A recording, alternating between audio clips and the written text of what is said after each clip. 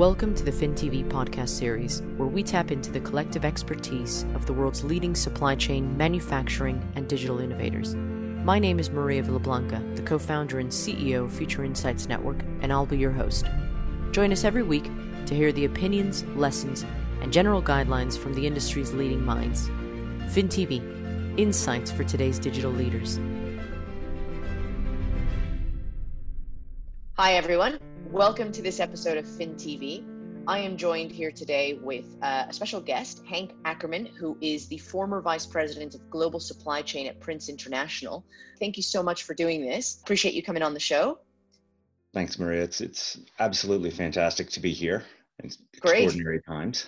Well, tell me about it. So I think, why don't you just tell us a little bit about your journey so far in the industry so that the audience can get a view as to who you are. Sure. So, I have recently, what you would say, crossed the aisle over to back to consulting. In my career, I've had a mix of consulting as well as industry experience. I think it's been a fantastic opportunity for me to see a lot of different businesses and the way things are done and really bring those best practices to my clients and to where I am. I kind of think of myself as a true child of supply chain, right? I started out, as a customer service rep, where I think it's a very important, position that puts you at the crux of the customer and the delivery side of the business. It's where you make the promise to the customer. I really believe it's a fantastic kind of starting point for a lot of folks that they need to understand the rigors of that position. And then I've worked in just about every other position there is in supply chain. I've also been in sales for over 15 years, and then been in the operational side, been driving trucks, been in planning, putting together S&OPs, all the way to running a warehouse. So I've had quite a diverse experience, and I think that gives me an interesting perspective, certainly on what it takes to make things function correctly. Well, that's for sure. I love how your story gets started by the customer. Everything about supply chain revolves generally around how we deliver to our customers, and having started your journey there is a really great place to really understand how you can deliver to them, right? Obviously, we're in the midst of this COVID-19 storm, and I don't necessarily want to spend all of our time talking about coronavirus because I'm sure there's so much already discussed about this topic. Having said that, we are now looking at supply chain through the prism of this virus. What has happened? What went wrong? What can we learn? What's your take on the state of the industry right now? For me, this is going to be an extremely big opportunity for supply chain to come to the forefront of business, right? For 10 years, I've been hearing, supply chain needs to have a seat at the table. I think we can point to, women like Beth Ford who have not only broken the glass ceiling, but the supply chain ceiling as well, and gotten into the top job of an organization through supply chain. And so to me, that's a really powerful message to send to those of us out there who want to achieve, higher things in an organization, that, we are now going to have even more important role in the decision making of an organization. And we have to seize this opportunity, if you will. So a lot of the people that I've been speaking with, despite the fact that we're in some terrible storm right now with panic and with death and with, crisis, they do recognize the opportunities that can come out of this crisis. What do you think is going through the minds of supply chain people right now? Well, I'll tell you what was going through a little bit of my mind. I had been implementing S&OP in a private equity owned portfolio company, and it was a major change for them. There were some parts of the business who adapted well, some parts did not, right? So, we had a lot of change management in terms of, how we get the business to recognize and operate in this new way. And we were a budget-based organization. What supply chain is going to bring to the table in 2020 is a new way of thinking. My former company Prince was really a budget-based organization, and as are a lot of organizations. And we had spent the last year putting in sales and operations planning, and it offered a new set of data upon which to run the business. And I think that's well known and well documented that it is very effective. But I think a lot of other organizations have yet to embrace that as a true management methodology. To me, this gives you the opportunity to do that. Question to the audience: what company do you know that has a budget for 2020 that's at all relevant anymore? Right? Absolutely. If your incentives are based off of budget performance, if your incentives are based off of anything relative to what you thought was going to happen 7 months ago, that's all out the window. So I think it's critical now that you have a process in place to drive your car looking out the front windshield instead of looking in the rearview mirror. Navigating obstacles in front of you and doing it better than your competition is going to be what's going to put you forward in your industry versus performance to budget. And so I think this is an opportunity for us to change the conversation in the boardroom and change the conversation within the halls of the organization to say, hey, let's all work collaboratively together based off of a new single source of the truth that allows us to react as best as we can to what's ahead of us versus to trying to perform to some arbitrary number we thought was going to happen 7 months ago. I think you're absolutely right here. The fact is that everyone is looking at their budgets today, budgets that they wrote months ago, weeks ago, whenever it was that they wrote these budgets, and they're ripping them up and starting again. So there's an opportunity here to perhaps change the business model, change the conversation. Right. Wouldn't you agree? 100%. Yeah. It all starts, of course, with the forecast, right? I mean, that's the first activity that a budget, utilizes to trickle down everything. And I think that having a regular cadence to a forecast is critical for a business. Most mid-market companies are what I would define as kind of poor to medium at their forecasting capability, right? They're just now beginning to innovate in terms of utilizing demand sensing technology, collecting external feeds that impact what's going to happen in the future. Most of them kind of have statistical forecasting in place, or some of them have statistical forecasting in place that they may or may not pay attention to, but it's often very history based. And I think now there's going to be an emphasis on how do we look forward and talk with our customers? How do we bring in external data? How do we change the conversation with our external partners to inform that forecast going forward?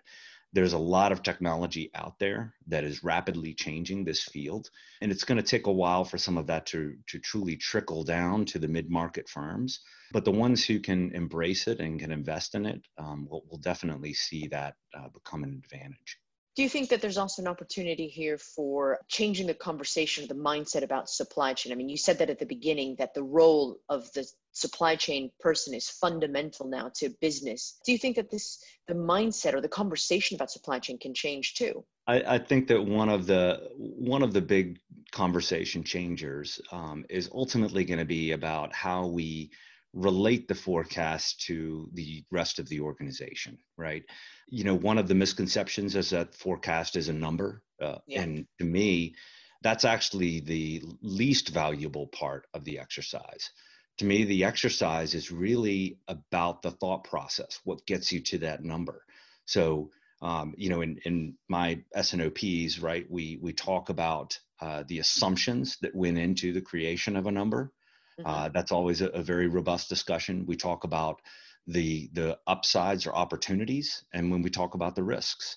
And oftentimes, those are really where you capture the navigable obstacles that your organization is going to face, and you're able to then kind of take those and run scenario analyses based on them versus a single number that you're performing off of, right? We have a baseline, but then off of that, you're able to, do scenarios and understand what are the things that could happen. And so to me, the more robust discussion is less about that single number and more about, what are the factors surrounding that number. So that doesn't take technology, right? That doesn't take anything special other than having a business cadence in place that allows for that discussion and having the right people at the table with an intentional discussion around that. And so how do people make that happen today whilst navigating the crisis?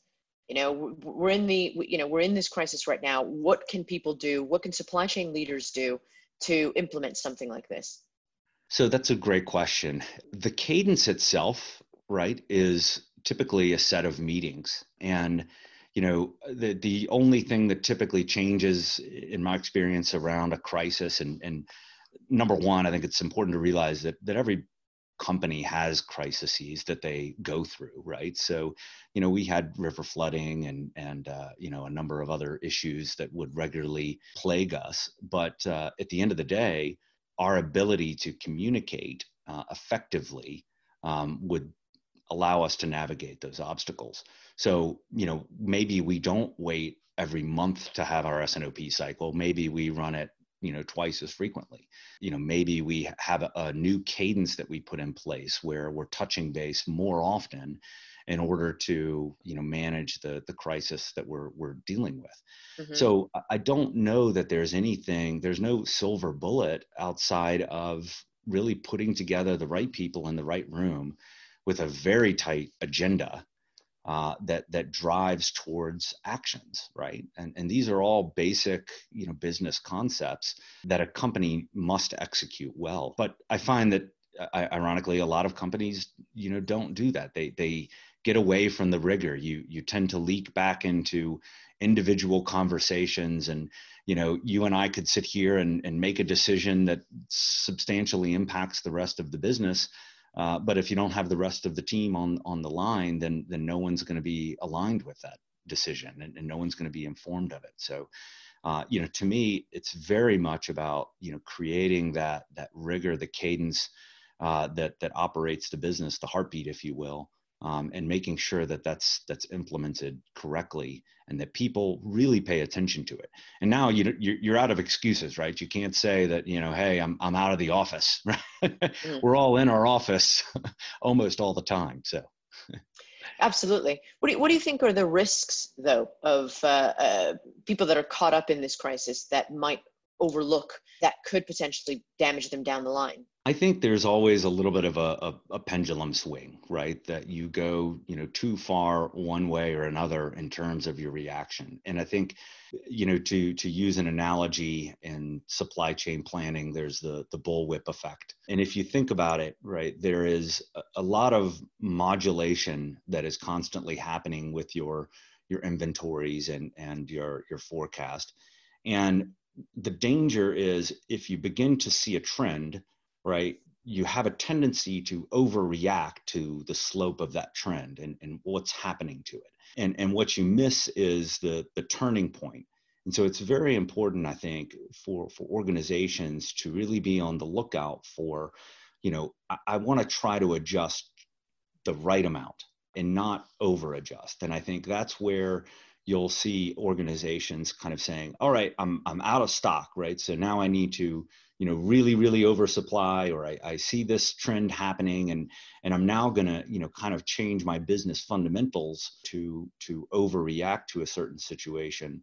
And I find myself now sitting on, inventory months later or out of inventory months later, when I really need it. So the importance of the forecast in that particular perspective is to be very intentional about looking out beyond the crisis, right? Really managing to, what you think is going to happen, and then documenting your assumptions. Document. Make sure that everybody's aligned with that. Those to me are kind of the, critical components to managing that risk. Do you think it's very difficult to strike that kind of balance between overreacting upon a trend and actually taking a step back and preventing yourself from overreacting? No, I think you have to just outrun the slower person, not outrun the bear. And in this particular situation, it's your competitor who you need to react better than. And so to me, it's not about perfection. It's simply about being able to effectively read the market and build the relationship with your customer to have a frank conversation and understand their needs and then react appropriately to that. So I think to think that you have to achieve perfection in any one of these particular situations is a goal, but in reality, there is no such thing as perfection in forecasting. But you know that you can do it better than your competition, and that's what's critical to success ultimately.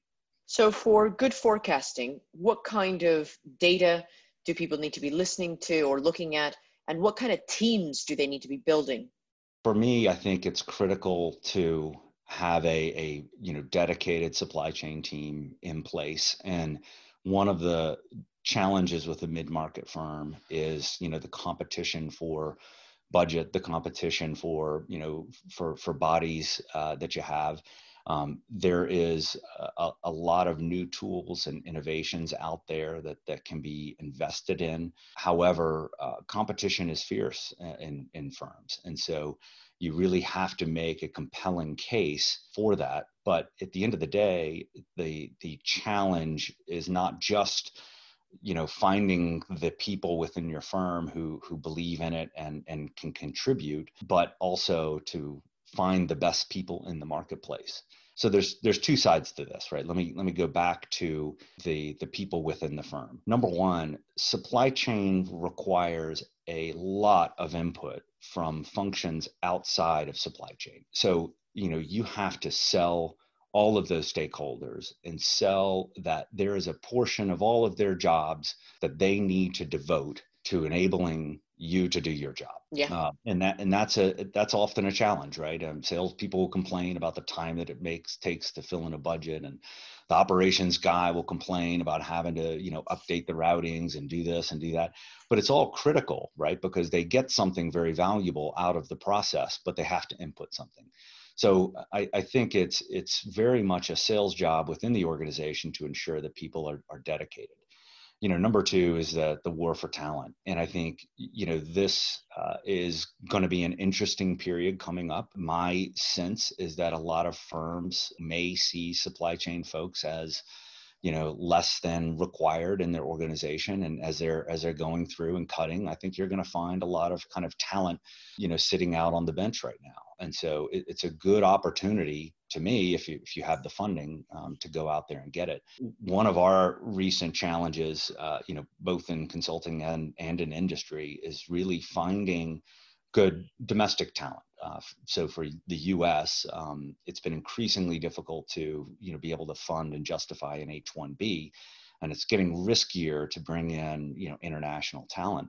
However, if you post a job on LinkedIn, you'll get 200 hits in 24 hours, but 90% of those hits need an H-1B. So I think it's going to be interesting to see what the outcome of these next few months will be on that talent pool and how we're going to react to that. Do you think that the supply chain function is changing post-COVID in a way that perhaps could not have been predicted pre-COVID?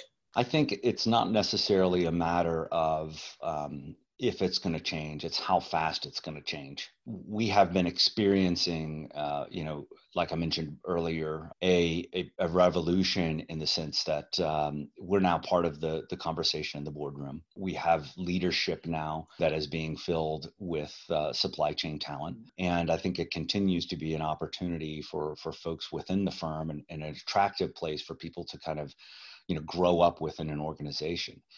So to me, it's an accelerator, right? Versus that ultimately the change will happen. You think about finance, for instance. Finance is kind of a given for an organization, right? It's I have to have it. I have to have treasury people. I have to have this, right? It's kind of become the normal. I wouldn't say become the normal, but it is a normal.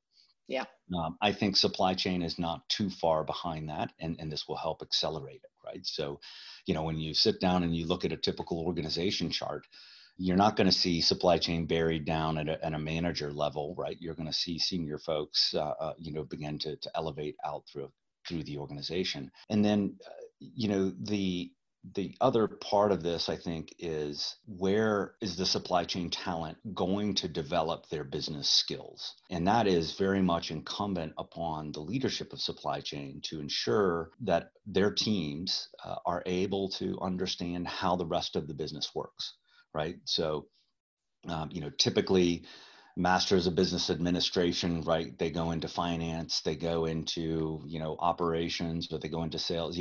I think there is an opportunity to be able to get more general business experience into the supply chain and allow them to grow up in an organization. And that ultimately will make us much more effective at our jobs. So I'll give you an anecdote. I had a very talented young, supply chain professional within my organization. And, he had always wanted to be in finance. And, before, honestly, I even arrived at the organization, he had applied for a job in finance. And he kind of said, hey, I applied for this job and I think I'd really like to do it. It's kind of always been an aspiration of mine. And I fully embrace that because I think ultimately, you've got to let that little bird fly away and grow up and learn a lot about how the rest of the business functions and understand that maybe one day he'll come back. But the financial capability and having somebody now in finance who understands supply chain is even that much more powerful. So I think it's really important that supply chain really begin to spread its wings throughout the rest of the organization and vice versa. The profession was evolving anyway, if you think about it, before this crisis hit, with the advent of e-commerce, with consumer demand changing the paradigm. Really, it was shifting everything around. The supply chain function was becoming much more, I guess, valuable. Although we still had an image issue where people saw supply chain as a warehousey sort of back office in the dark with boxes or shipping goods with transportation. They didn't necessarily see it as a business function. Are you saying that now, post-COVID or during COVID and the world that we will emerge into, that the supply chain function has an opportunity to be at the forefront of business? So let me ask you a question. If you're Jeff Bezos, and you have to fire either your head of supply chain or your CFO, who do you fire? Well, given that it's Jeff Bezos, I would say definitely finance. Can you find people that can run Amazon's supply chain? Probably not. Right. That's their business model, right? I mean, that's the new reality that we're facing is that's the core function that they provide for their clientele. And so I think at the end of the day, you've got to step back. We'll go back to the customer experience, right? What is the customer? Who is creating value for that customer? And the reality is that, at the end of the day, you can find somebody to count your ducats. But if now your value is inherent and what makes you more valuable to your customer than your competitor is your supply chain, then absolutely that becomes a core functionality of your organization. And I think it's important to recognize that there has been a tendency to outsource a lot of this function in the past, right? I use 3PLs, and that's still appropriate in many instances. However, I think a lot of firms are now recognizing the value of having the control of this part of their organization, both from a visibility standpoint, in terms of being able to see the material flow through their organization, but also from a decision-making perspective, right? It now becomes a real strategic lever to create value in the marketplace and value for their shareholders. All right, let me ask you a question. I'm not going to hold you to it, but what do you think the supply chain function will look like in 10 years? Now, if I'd asked you, I bet you if I'd asked you the question 6 months ago, it'd be different. But what do you think the function looks like in 10 years? Well, I think it's still maturing a great deal. And I think you're still going to find there's parts of the world and parts of organizations where supply chain is still going to be developing and maturing and maybe at a slower rate. But in 10 years from now, there are components of what we do that will be extreme business disruptors. And I think even right now, what we're going through over these next few months, what we're experiencing is an accelerator of how we operate within supply chain. Big box retailers are going to get hit extremely hard, right? I think you may have seen Amazon is going to hire 100,000 people, right? That's a lot of hiring. I feel sorry for that HR organization. But at the end of the day, I think it does accelerate, the change in our supply chain there. And so we're going to have continued disruptions that are going to change the business model for how we move goods through our world. What's hard to predict is globalization. What countries are going to continue to be successful and dominant in terms of attracting manufacturing and logistics growth, and what countries are going to be challenged with becoming part of the global economy. Africa and South America have been really penetrated by China over the last few years. And what remains to be seen is whether or not the kind of the global balance can be at parity. And if we can continue to say, there is a level playing field for all participants in the global economy. Child labor, for instance, was something that was a big deal, 5, 6, 7 years ago, all the way back to 10 years ago. And it was always, questioned whether or not you could compete with that. And it's true, but are the principles that we operate our supply chain on going to be at parity globally or not? And we'll still continue to fight those battles. And obviously I have a side that I believe that, we want to have a global marketplace that is at parity and that does treat, workers and the people within that economy fairly. However, we're constantly going to be challenged with that. So supply chain will continue to innovate at a very local level. And I think we'll see it become more and more efficient, which is fantastic. But the globalization side of things will be also impacted by COVID-19, and we'll understand a little bit more of what's going to happen kind of in the next year, if you will, to see if countries are going to kind of shut down their borders and say, you know what, we need to have more independence in our operations, or, how do we more effectively operate within the global economy so that we don't, have the shock to our economy when one of our global trading partners, freezes up. Yeah, I mean, it's going to be very hard to predict. I mean, we're still learning, aren't we? There's quite a lot of information out there, and it's still too soon to be able to determine what it is that we're going to take away from this crisis. Right. What advice would you give right now to supply chain executives today? That's a very good question. I think, sometimes it depends on what advice, number one, they're seeking, and number two, what they need to hear. I think, to me, in times of crisis, it's critical to always get back to the basics, right? To get back to, executing on your business cycle. Maybe it's as I mentioned before, a little bit more often, and you're having the key, sales and operations planning or scheduling discussions on a more frequent basis. But those are still the basics around operating effectively within your organization. So, to me, it's not necessarily a question of there's some magic bullet out there that's going to help them, get through this crisis, but ultimately it's going to be them solidifying their role as the central intelligence officer of their organization, right? They're going to be the pass-through. You need to be the pass-through and the coordinator of all the different functions, because your ability to both see and navigate these obstacles better than your competitor is ultimately going to springboard you coming out of this crisis. I absolutely think that what you just said there is spot on with it being the central intelligence officer for their business. Supply chain is going to play a very pivotal function in the weeks going forward, the months going forward, or maybe longer. And actually being at the center of all of that information is very, very important. Absolutely. Absolutely.